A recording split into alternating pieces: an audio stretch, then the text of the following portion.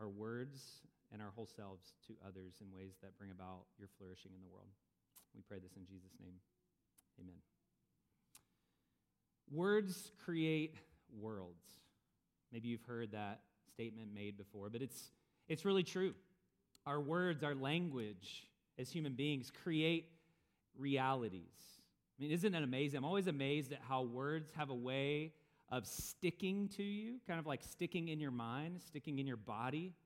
I was going to start this morning with an exercise of reflection to just demonstrate this and try to take you back to like middle school and remember something traumatic or something awesome that happened to you, but I don't want to re-traumatize all of us. Middle school was just a terrible season, at least for me. But I bet that if you were to stop and pause, maybe this is a good reflection exercise this week, you could remember a time when someone's words brought harm to your life.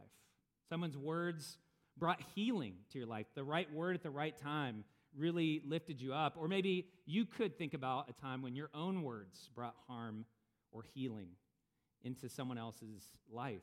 And the thing about words is they're not just like abstract things that float around in space. They have like a spiritual kind of import to them, right? Like they tend to come inside of us and stick to us. Like I think about like the last couple weeks if you've been criticized for something.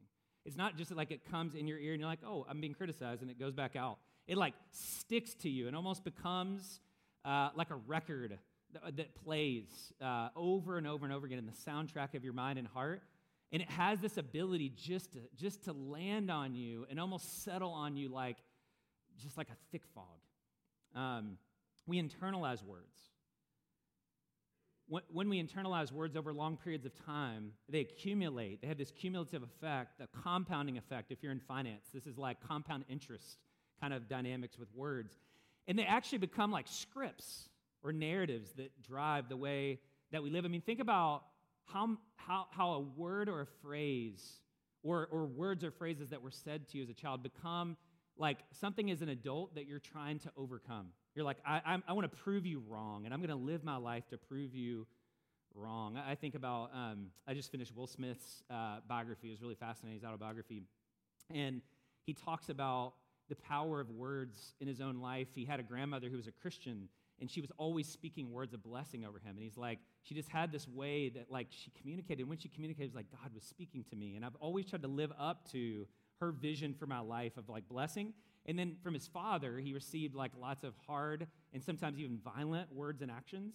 And he's always kind of he said, I've always felt like a coward. And I've spent my entire life trying to prove to everyone. Like all of my acting, all of my success was an attempt to essentially disprove the fact that I'm not a coward. Fascinating, right? Like you could think about that in your own life. The older that I get, the more I realize the weight of my words, right? Like I am a pastor, so I'm like paid to speak, which is a very terrifying thing to think about. James 3 says that not many of you should strive to be teachers because you're going to be held accountable for every word that you speak.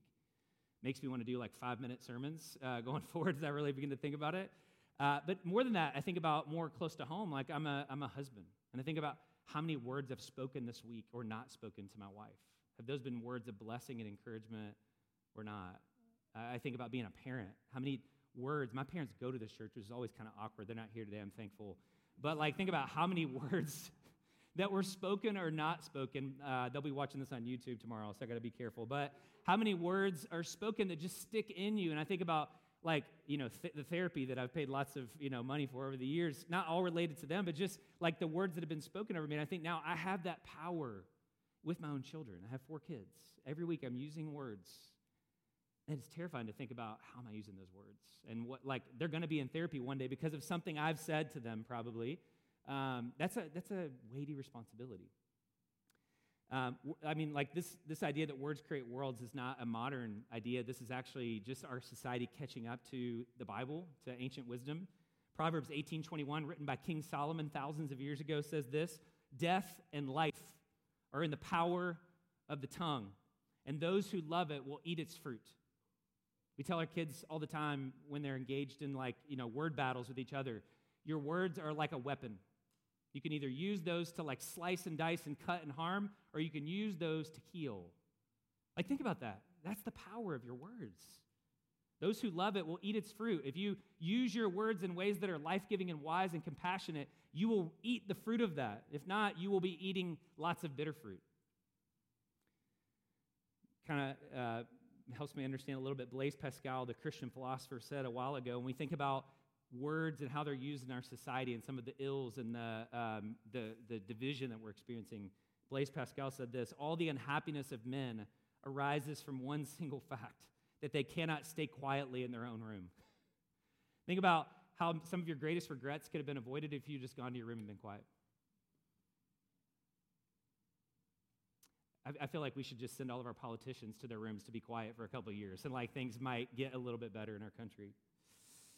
Well, that's what we're going to talk about today, is as we continue our series on simplicity and generosity, we want to look at something that might seem strange. We tend to think of simplicity and generosity just as about money, but as we've said over the last couple of weeks, it really, simplicity is both inward and outward. We talked about this temptation towards more 2 weeks ago. We talked about how that comes. Last week, Steve did a great job talking about simplicity of heart, how that arises and really begins. The seeds of that simplicity or lack of simplicity really start inwardly and begin to move outward. And this week's kind of the bridge. So we're going to look at simplicity of apparel and our stuff next week. And then we're going to finish with a word on generosity. And this week is kind of the bridge between the inward and the outward, between what's inside and then what comes out in our speech and our words. And I'm aware of the irony that I'm speaking to you right now with lots of words. So I'm going to try to make this as simple and as helpful as possible. And so I want to take us back to Matthew chapter 5, verses 33 to 37. Again, the context of Matthew 5 is the Sermon on the Mount, right? If you're familiar with Jesus' teaching, it's probably the most well-known, well-loved, least understood passage of Scripture, chapters 5 to chapter 7. It's essentially Jesus' kingdom manifesto. He's saying, this is what God is like. This is what it's like to live as his disciple. If you want to cut through all of the noise, cut through all of the cultural baggage, and you want to get back to the essence of what Jesus was about, what he was calling his disciples into when he says, follow me, that is the Sermon on the Mount. And in this section here, he's going through and he's contrasting what he calls the righteousness of the Pharisees. So he starts out here in verse 33. He says, you have heard that it was said to our ancestors. And then in verse 34, but I tell you. So he's contrasting the Pharisees, who were viewed as kind of the pinnacle of the religious society, but were hypocrites, Jesus says, throughout the Gospels. Their inside didn't match their outside. And so they were always focusing on the externals of holiness, but not the heart really behind that. And they were always missing it. So he's contrasting. He says, if you want to be in the kingdom of God, your righteousness, if you're going to do it just on performance and kind of a merit-based approach, your righteousness will have to be better than the righteousness of the Pharisees. And of course, the point is, that's impossible, right? Righteousness comes from God. It's a gift. It's not something that we earn. It's something that God gives to us. And as God gives us his righteousness, we're then able to live out in our relationships the righteousness, and the word can also be translated justice of God. And that's really what chapter 5 is all about, and 6 is about our relationships. How do we relate to each other? So he talks about anger, which is kind of, you think about it, the well of a lot of our challenges is anger and wrath. He talks about how murder begins in the heart. He talks about how adultery begins in the heart.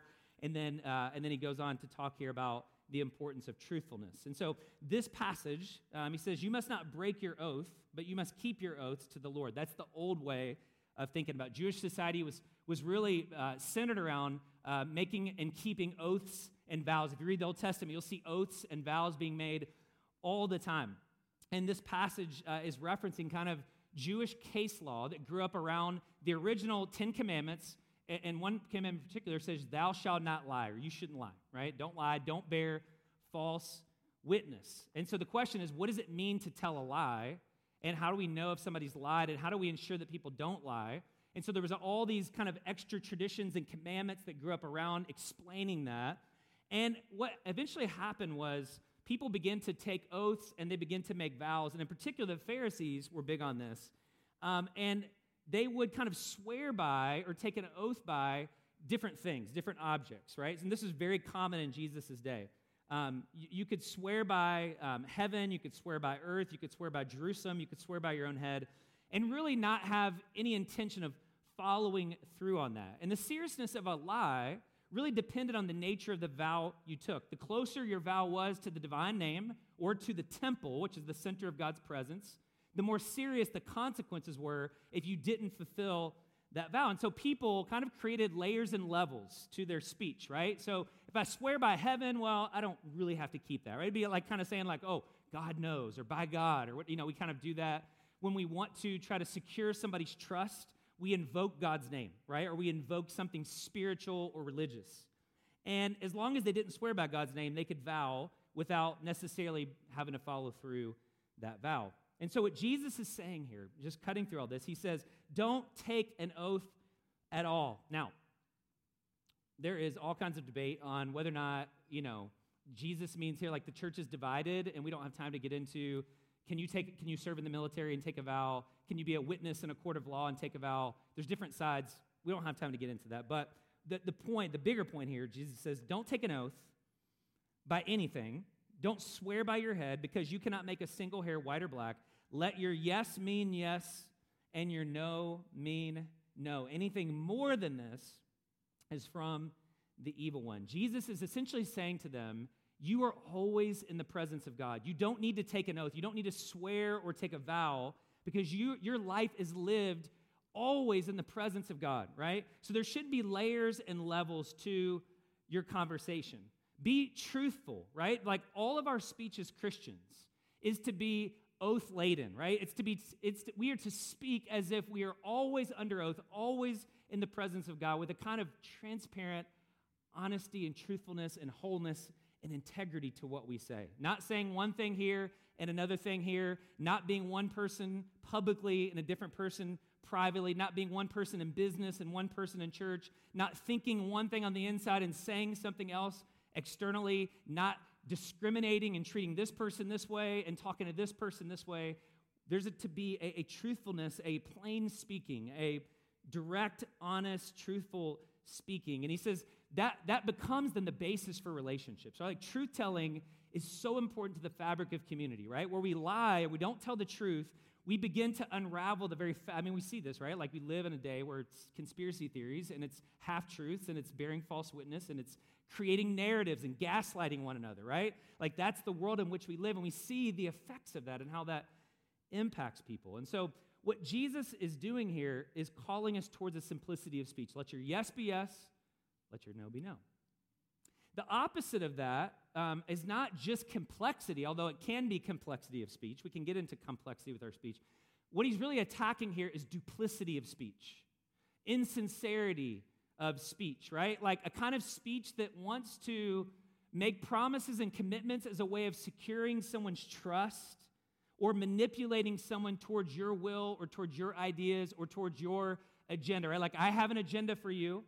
I'm gonna talk to you and speak to you in such a way that I can manipulate you and persuade you towards my view of reality.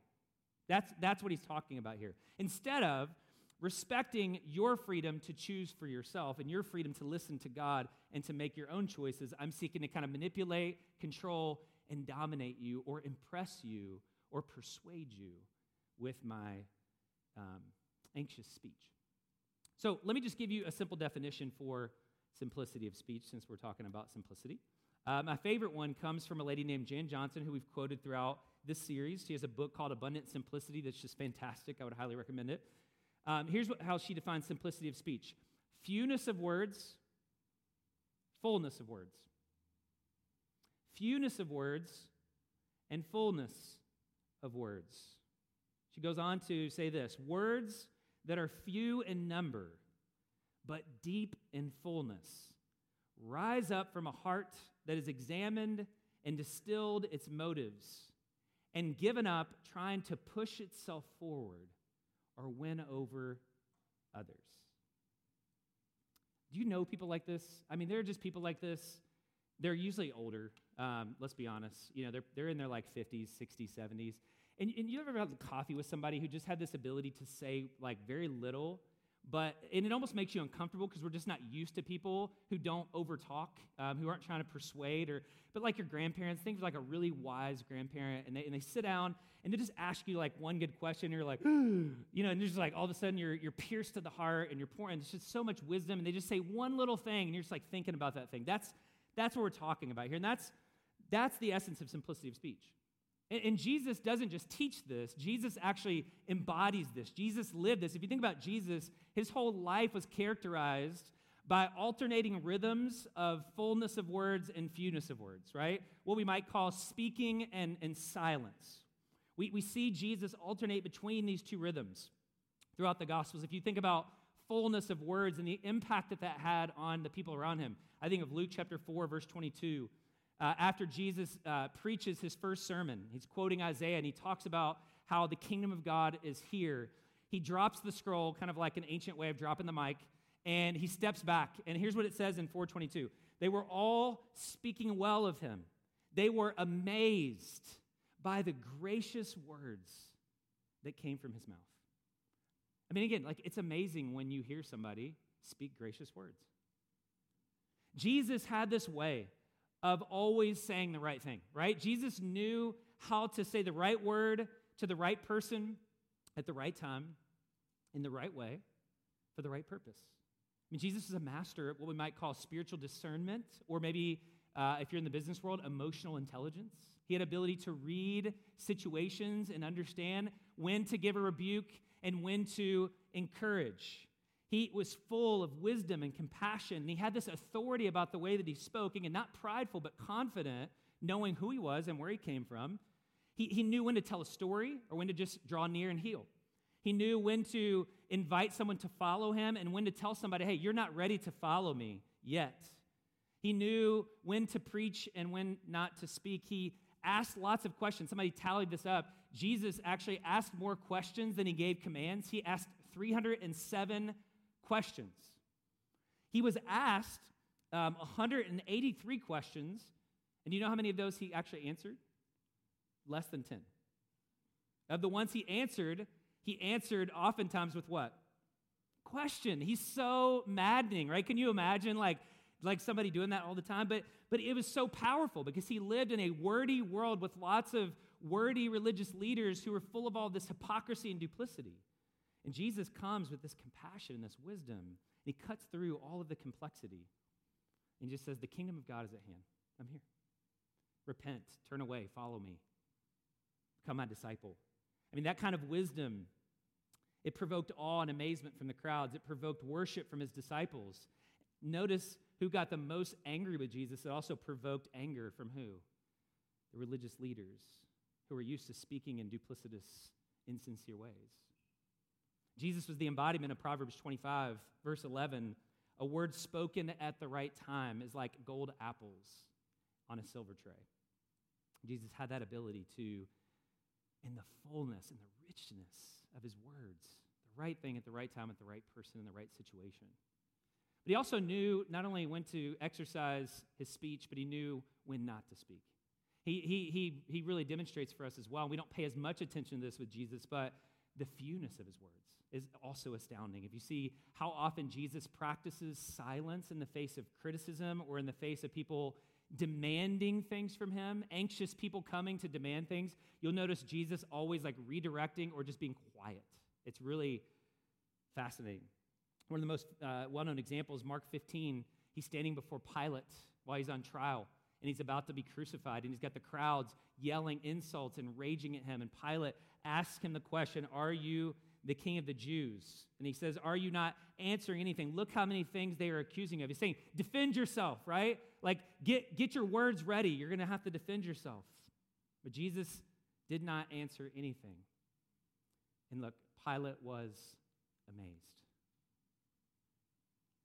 And this is what we should expect from the Messiah, right? Because this is what the prophets said the Messiah would be like. Matthew chapter 12, quoting Isaiah, he says, here's my servant whom I have chosen, my beloved, in whom I delight. I will put my spirit on him, and he will proclaim justice to the nations. So what does it look like to be the Messiah, full of the Spirit? We expect somebody with that kind of power to come, preaching and talking all the time and overwhelming you with their words, writing blogs and treatises and essays and being some kind of philosopher.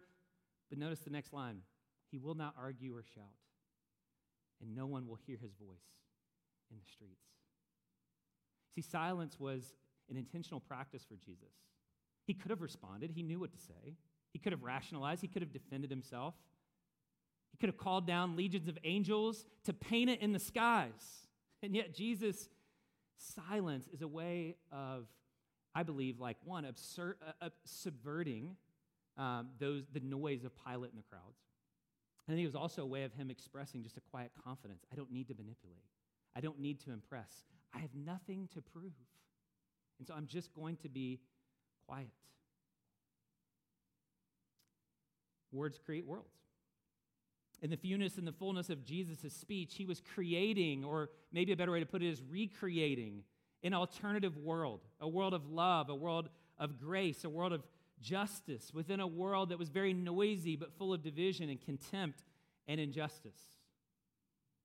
But there's a deeper reality that I also just want to point out before we talk about how we cultivate this in our own lives. I want us to see something else that's happening with Jesus. He's not just creating a world with his words. He doesn't speak as a politician just manipulating the crowds with propaganda, or a life coach who's trying to sell a wellness scheme, or a detached Zen philosopher who's just unpacking the mysteries of life. Jesus' speech is revelatory. Jesus' speech is revealing something to us about who God is. It's showing us the heart of God. Jesus came to show us what God was like.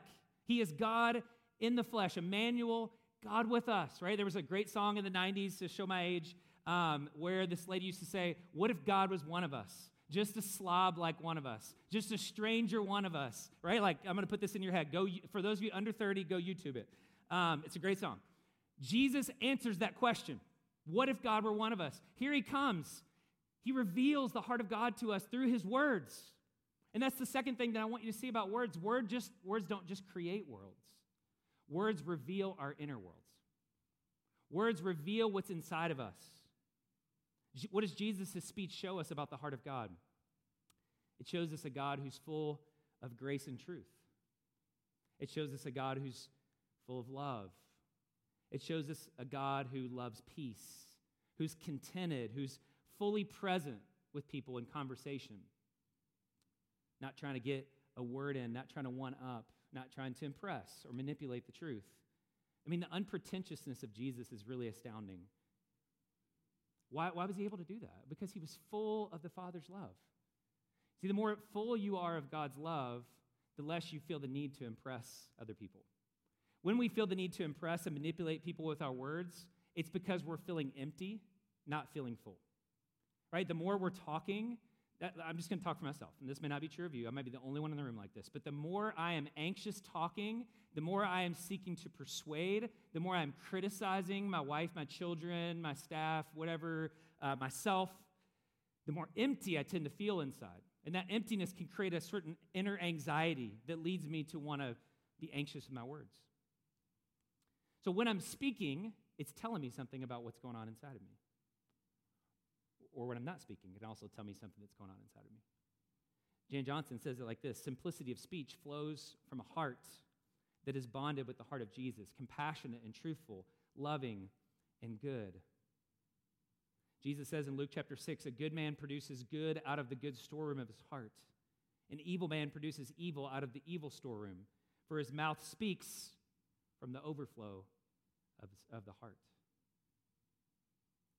If you were just to do an inventory and just think about the words that you've spoken, don't even go back like a year. Just go back to like days. The words that you've spoken to your friends, your neighbors, your coworkers, your family members. What do those words reveal about what you really value? Or words that you didn't speak that you should have spoken, that you should have spoken up on behalf of somebody. What does that reveal about what you value, about your beliefs, your priorities, your relationships? What might that tell you about what's happening inside of you? Think about your life like an iceberg, right? Like 90% of what's going on is going on deep down in the dark places that we either don't want to see or can't see. And so our words are one of the ways that we begin to see things surfacing. Like every once in a while, like a big whale just surfaces with a big spout of water in our lives, and we say something, and our tendency in that moment is to say what? Oh, that's not really me, right? You say an angry word to somebody, you hurt somebody, you shame somebody, you're afraid, right? You have all this anxiety, you're like, oh, that's not me, that's not the real me. But what if it is? Like, who else is down there except you? Our speech reveals fear. It can reveal anxiety. It can reveal insecurity. It can reveal contempt. It can reveal lust or desires that we have to consume other people. It can reveal guilt or shame or pride. And this is what leads to all of these ways that we're not simple with our speech, right? I just give you examples. Like, what does it mean? What does it look like when you're not walking in simplicity of speech? It looks like exaggerating with your words, right? That was the best ever. Okay, no, it wasn't. Okay, but you're doing that thing, right? You're exaggerating, or you're the worst. Okay, are they really the worst? Like, okay, that's exaggeration. Spinning, right? Image management. Self-justification or defensiveness, control and manipulation, gossip, slander, passive-aggressive behavior, flattery, gaslighting, trying to impress people with our knowledge, using really like nuance or abstract or technical jargon, bragging. How about just chattiness, right? Like small talk. Like some of us are really bad when we get nervous, we get in a situation where we feel insecure, we just start talking and we don't shut up. And like, you ever had coffee with somebody and literally it was like an hour and 29 minutes of them talking and 1 minute for you? You're just like, that was exhausting. Like, if you don't know what I'm talking about, you might be the one doing that to other people. But like that can be a form of sin, right? Over-talking, manipulating, self-preoccupied, right? Like that, those are all different ways. And my point is just, we need to pay attention to what's happening internally. Why is that? Why do I feel the need to talk this way? Why do I feel the need to use these words? What is this person triggering in me that makes me feel like I need to get defensive and say these kinds of things? So that's kind of what simplicity of speech is. We see that words create worlds, worlds reveal our inner words. Simplicity of speech is about our hearts as much as it is about what we say. So with all of that in mind, I want to just spend the rest of our time giving us some things to think about, two things to think about in terms of how we actually cultivate simplicity of speech. How do we, as disciples of Jesus, learn to speak more plainly, more honestly, more directly with a simplicity of speech? Now, let me just say at the start, this is not something that you can do with moral willpower, right? If you've ever tried to reform your speaking, you know how hard it is, okay? So I'm going to talk for just a second. This is a big struggle for me, okay? I tend to be defensive. I tend to want to impress people with my speech. So I will use words. I will quote. I quote 50 people. I want you to know how smart I am sometimes, right? Like I'll either do that or I'll stonewall, right? Like in my family, when things get anxious and people get angry, everybody runs for their bedrooms, and it's like the 1980s Cold War with Russia. I mean, it is like just iciness, right? And so this is something I have struggled with in my own life and continue to struggle with. My words, I can use angry words, hurtful words to my kids, to my wife. Like, this is not something that I have mastered by any means. And this is not something that we can just change with self-discipline, right? But that doesn't mean we can't grow. That doesn't mean that we shouldn't be putting a lot of effort in partnership with the Holy Spirit to cultivating simplicity of speech, right? So much of our speaking, Dallas Willard says this in a lot of his spiritual formation writing, it's automatic patterns that we've learned, right? We learn it in our families of origin. We learn it in our communities, right? Like, you ever seen the Christmas Story? You watch this Christmas Story every year, and Ralphie says that cuss word, and everybody's like, oh, where did it come from? And he's like, it came from my dad. You know, like, it comes from our communities. We're conditioned. Literally, like, our brains, neurobiology tells us our brains are shaped by decades of social conditioning, neural pathways in our brain that lead to automatic ways of speaking that are deeply ingrained. So this is not going to happen magically. It's not going to happen easily, but it doesn't mean that it can't happen. James chapter 3, verse 2, there is an invitation for us to grow up into maturity in our speaking. One of the gifts of the Holy Spirit to us, Paul says, is that we can partner with the Holy Spirit in growing in how we speak, right? Grace is not opposed to effort. It's opposed to earning, Dallas Willard says.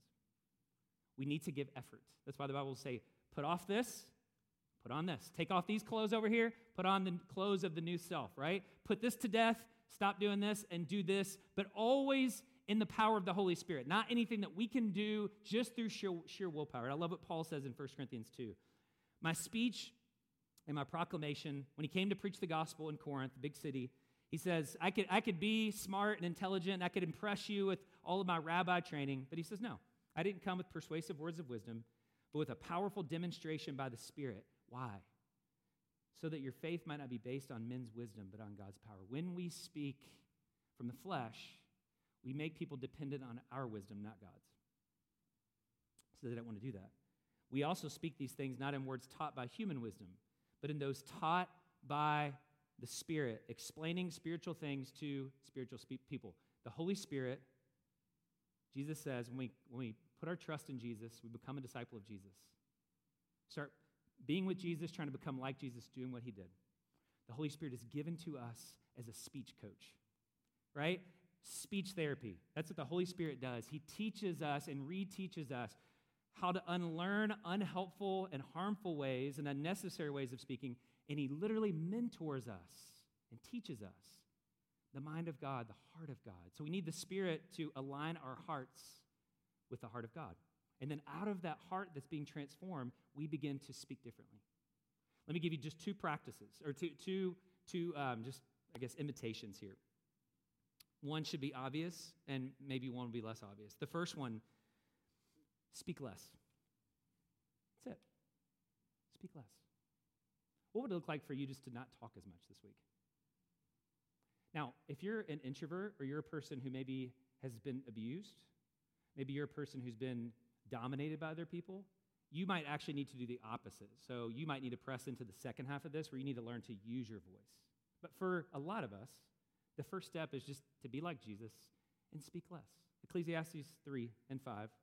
There's an occasion for everything. This is going to blow some of your minds. There's a time to be silent. Anytime we practice silence at Soma, in services or in missional community, people think it's so weird. They're just like, it's so uncomfortable. Yeah, because we haven't learned that there's a time to be silent. It's awkward because we're a wordy, noisy society. The Bible says there's a time to be silent and a time to speak. Don't be hasty to speak. Don't be impulsive to make a speech before God. God is in heaven. He's saying the same thing that Jesus is saying. God is in heaven and you are on earth, so let your words be few. Let's say that together. Let your words be few. For many dreams bring futility, so do many words. The proverb says, where words are many, sin is not absent. Therefore, fear God, and I think the implication is, be quiet. Now, there's a pressure on us, right, in our modern world to speak a lot, to speak up, to speak out. If you care about justice, you're encouraged and invited to speak out. If you're raising children, you have to speak lots of words. If you're involved in the digital capitalism machinery that is our economy and political world, some of you are in marketing and advertising or writers, and you have to speak. I get that there is a lot of pressure, and the pace and the volume of words can feel overwhelming, right? But here's the paradox of modern urban life. There's lots of pressure to speak lots of words, but there's less and less time and space to cultivate the kind of deep inner life out of which compassionate, wise, loving, and Jesus-like words arise. So this is the paradox. More words, less reflection equals more pain. We're invited, we're tempted, we're pushed to speak more with less space to think about what we're actually saying and why we're saying it. And then we wonder why we're so divided and why we're so hurt by each other's words. Historically, the church has made a big deal about silence. It's weird to us because we're Americans, all right? And we live in the modern world, which is all about noise. It's all about words. But that's not always been the case. The contemplative wing of the church, right? That really, I would say, is like the ground wire for all of our activism in the world. The contemplative wing says, hey, slow down.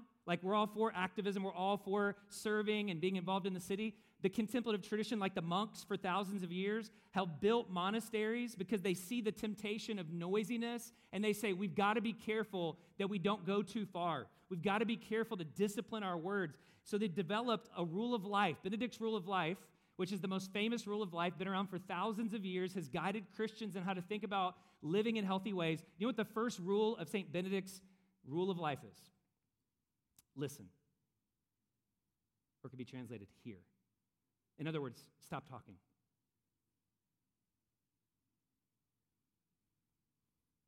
Dietrich Bonhoeffer said the most the death of the spiritual life starts when we talk, and we don't stop talking. Why was that so important to the monks? Well, let me just I'll just list these. Why is silence? Why was silence so important for thousands of years prior to the dawn of the Western world? Henry Nouwen says this in his book, Way of the Heart. Less talking meant less sin. It's pretty obvious. The less you talk, the less opportunity you have to sin. Okay? When was the last time you left a conversation that was really wordy and you were just like over talking and you went home and you're like, man, I should have talked more. Like, no, I probably should have talked less. Some of our greatest regrets come from talking too much. Less talk, less sin. Silence, they would say, guards the inner fire, right? They'd use the analogy of a shower, right? You need to close the shower door to keep the steam inside, right? Like when we're in silence, we're not alone. We're being silent with God. We're attending to the Holy Spirit. We're listening to God speak to us. But when they talk, they would say it's like opening the door to the bath, and then all the steam goes out, right? It dissipates the ability to think creatively, to think deeply, and then to operate out of that kind of center of life with God. So silence guards that inner fire, right? There was something called the discipline of secrecy, right? Which doesn't mean you're being duplicitous and hiding. The discipline of secrecy just means not everything that happens to you has to be broadcasted out to the world. I know that's hard for us to believe. But there are some things, Deuteronomy says, the secret things belong to God. There are some things that are meant not to be shared. We don't need to know everything about you. I'm sure you don't want to know everything about me. Silence is a form of hospitality, right? When we're quiet, it gives others the chance to speak. Think about that. The noisier you are, the less your children, like if you're a parent and you're giving speeches to your kids all the time, when are they going to learn to talk? When you talk over your wife, you don't give them space to speak. When you talk over the vulnerable and you talk at the homeless, the poor, the marginalized, they don't have a chance to speak. We need to think about that. The more we talk, the less others can speak. And then finally, silence strengthens our speaking, right? The point of silence is not to be silent. You can be silent and be a jerk, right? You can be silent and not be about love. Like, that's me. That's me. Like, if I go quiet, you know that I'm probably judging you in my mind right now. I stonewall. I get really quiet when I get mad. The goal of silence, though, is not to just be quiet. The goal of silence is to renew our speaking. It's so that the words that we say actually are meaningful and impactful. It's that they're the words that you need to hear at the right time. Dietrich Bonhoeffer said, we should listen with the ears of God that we may speak the word of God. So that's half of it. We've got to learn to speak less. And then we need to let the Spirit help us engage in a process of speech therapy. I just love that language, speech therapy, right? We need to grow up with our speech. We need to allow the Spirit of God to do what's impossible, right? With man, these things are impossible, Jesus. But God, all things are possible. Nobody, James says, can bridle the tongue except God. God is the one who tames our tongue. God is the one who redirects our ability to speak. And the Bible is full of all kinds of wisdom that could guide our speaking. Let me just give you a couple verses and then we'll close. Let me just give you a couple of things the Bible says about speaking. First, we should speak truth, not lies. Again, very obvious, but like how hard is that for us to do? Speak the truth instead of lying. That's Jesus' words. Let your yes be yes. Let your no be no. When you say something, do what you said you're going to do. Don't be afraid to tell somebody no. So this means like no trickery, no manipulation, no half-truths, no narrative building without checking with the other person to make sure that my assumptions are right. No gossiping, even if it's in the form of a prayer request, like how we do in church. Like, I'm not going to gossip, I'm going to pray for you. No telling somebody you're going to pray for them when you're actually not. That's not allowed. No slandering, no posturing, no trying to be super Christian around each other and using all kinds of weird religious language that makes people feel uncomfortable, even though you're not doing any of it. Like all that stuff, right? All the stuff we do. Learning to say no instead of committing and over-committing ourselves. One of the easiest things I think we can apply to this yes, and no, is like stop telling people you're available for something when you're not or you don't want to go. Just say, I don't want to do it. or I can't do it. It's not unloving to tell people no. David Brooks, the New York Times editor, said we live in the golden age of bailing out. When I tell you I'm going to be somewhere, in the last second I text you, and I say, oh, I can't come, I'm tired, or I got this thing. No, you're not. You're just bailing. You just don't want to go. Like, that's all part of what Jesus is saying with your yes be yes and your no be no. Our kids have learned when they ask us a question 30 times and we tell them maybe or we'll think about it, they go, okay, you mean no. Just go ahead and the older ones have started telling the younger ones, they mean no. It's we just need to, as parents, be like, no. I don't care if I have to say it 50 times. No, no, no, no, no. Not maybe. No. Don't lie. Tell the truth. Asking instead of condemning. Matthew 7, ask and it will be given to you. Seek and you will find. Knock and the door will be open. Everyone who asks receives. The one who seeks finds. To the one who knocks, the door will be open. That passage is typically quoted as talking about prayer, but it's actually in the context of personal relationships. If you want something, ask somebody for it. Very simple, very direct, very precise. You don't need a stump speech. You don't need to write a blog post. Just say, hey, I would like for you to do this. Ask, and it might be given to you. If it's not, continue seeking, continue knocking, but don't, Jesus says in Matthew 7, start condemning people. That doesn't mean we can't judge between what's right and what's wrong. The idea here is don't condemn. I love Dallas Willard's way of talking about this. He calls it condemnation engineering. Don't shame people. Don't bully people. Don't manipulate people. Don't show contempt for people because they're not doing what you want. Just ask and then honor their freedom to choose. We need to learn to speak this way to each other. John Gottman, one of the foremost researchers on marriage, he talks about the 4 horsemen of the apocalypse, the 4 killers of marriages. Here's what he says in terms of how we speak to each other if you're married, but this is good for anybody. Criticism, this is all part of condemnation engineering, I think. Criticism, defensiveness, stonewalling, and contempt. The number one predictor, and he studied thousands of marriages, the number one predictor of marriages that end in divorce is when somebody begins to show contempt for their partner in the way that they speak to them. Sarcasm, mockery, meanness, rudeness. And think about how we talk to our kids. It's so easy to condemn when we don't get our way. Jesus says, just ask. Honor people's dignity. Confessing instead of blaming is also in this passage. Don't just blame other people for why you blew off the handle. Jesus says, look at the log in your own eye first. We need to practice confessing, which is, the word confession just means to agree with God that I have contribution to make here. There's a great book called Difficult Conversations if you want more practical on this. We've been working on this as a staff because I think we all recognize that we can grow in this area. We're all really nice to each other, but have a hard time having hard conversations. And in that book, he talks about shifting from the blame game to the contribution system and recognizing that all of us make a contribution when there's conflict with other people, even if it's only 10%. Contribution is about understanding and looking forward and about learning, a learning conversation. Blaming is about judging and condemning and looking backwards. So we learn to confess instead of blame. We build up instead of tear down. Ephesians 4, no foul language is to come from your mouth. And that's just not curse words. That's like attacking somebody. But only what is good for building up someone in need so that it gives grace. Another translation says, imparts grace to its hearers. Is my speech imparting grace, or is it trying to impose an agenda? Right? Nothing that I say should come out of my mouth except what's helpful to build somebody up. Blessing instead of cursing. And then finally, drawing out instead of drowning out. James 1, my dear brothers and sisters, everyone should be quick to listen, slow to speak, slow to anger. Drawing others out. When I show up in a conversation, how can I be attentive to you and not think about what I have to say? I don't know if you ever do that thing when you're in a conversation with somebody where you're thinking about what you want to say next and you're not really paying attention to them. You're not being fully present to them because you have an agenda. Or you have somewhere else you think you need to be, or you're talking to somebody in the lobby, but your eyes are wandering somewhere else and you're not fully present with them in that moment.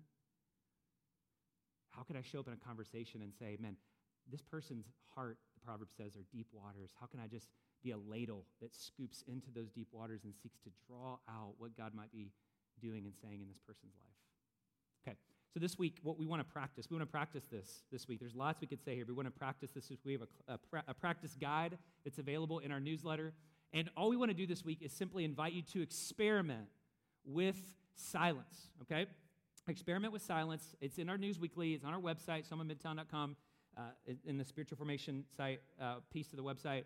We want to just invite you to practice small silences throughout your day this week, okay? Take a moment to pause and to be silent. And you might have to get up in the morning and be quiet for a minute.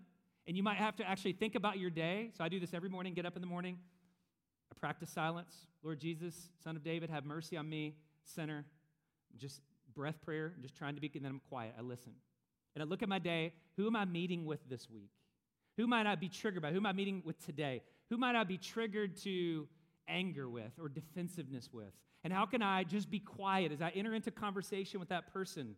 How can I just listen, right? How can I give a short, simple response, a yes or a no instead of a yes but or a yes and, right? How can I just listen? How can I not be the first one to speak? How can I not interrupt? I have a habit of interrupting people. How can I not interrupt them when they're speaking to me? How can I not interject my opinion unless it's asked for? How can I not get the last word in this conversation so they know and they're clear about where I stand, right? How can I ask more questions? You might even, if you're a person that struggles, you might even need to write down, teach my kids active listening skills. You might need to write down 3 or 4 questions that you're going to show up in the conversation with and actually like put them in front of you and say, hey, I've been working on the discipline of not talking so much and being quiet. Here's some questions I would love to ask to start our conversation. I mean, it might be that awkward, but like it's better than you talking the whole time, right? So we want to invite you to practice silence. And as you're doing that, we also want to invite you just to pay attention to what God is saying internally. What are you feeling when you're quiet? When you're not able to respond, when somebody's criticizing you, are you feeling anxious, and why? Are you feeling afraid? Are you feeling anger or contempt or sadness? Why is that? And what might God be saying to you in your sadness? What do we need to know from God in these moments so that we don't overtalk or we don't talk in hurtful ways? Do we need to hear the words of God to Jesus because we are in Jesus? You are my beloved child in whom I'm well pleased. You don't need to respond. You don't need to be vindicated. You don't need to be defended. I am here with you and I will do all the defending. What do we need to hear from God in order to deal with our hearts so that we begin to speak in more life-giving ways? Okay, let me pray for us. Let's just take a moment to put our stuff away. We're going to take communion here together. And I just want to invite you into a moment of silence here and quiet as our ushers prepare to come and bring communion down. I want to pray over us, but I just want you to ask God what he might be inviting you into this week. What needs to be confessed, what needs to be turned away from, what needs to be acknowledged. Maybe you think about some conversations that you've had this week, some apologies that need to be made. And I just want you to imagine what it might look like if Jesus did a work in your life, a work in your heart. As you're trusting him and you're learning to cling to him, to be your yes, to be your no when it needs to be. I want you to imagine being able to offer words of reconciliation to somebody that you're at odds with or somebody that hates your guts. I want you to imagine being able to offer a blessing to your children instead of cursing them this week. I want you to imagine being able to offer truthful words instead of people-pleasing this week. I want you to imagine being able to offer the word of the gospel to a person who needs hope in their life, to offer a word of prayer to somebody who's struggling. I want you just to imagine that and let that just fill your imagination. What would it look like for the life of Jesus to be manifest in your heart and in your speech this week? To give you a vision to move towards.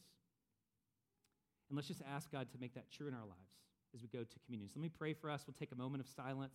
I'm going to invite our band up here, and we'll sing this last song together. But hang on to your communion elements. I'll lead us through here in just a moment. But let's just respond as God leads, and let's imagine a different way of being this week. Father, we just pray that you would bring these words home to our hearts this week, that you would remind us that you are in the heavens, that you are present everywhere in our lives and inside of us as disciples of Jesus. We have no one to impress, nothing to prove.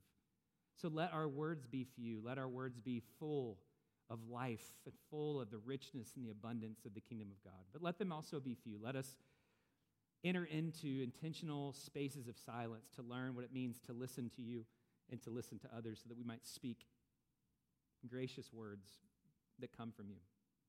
We pray this in Jesus' name. Amen.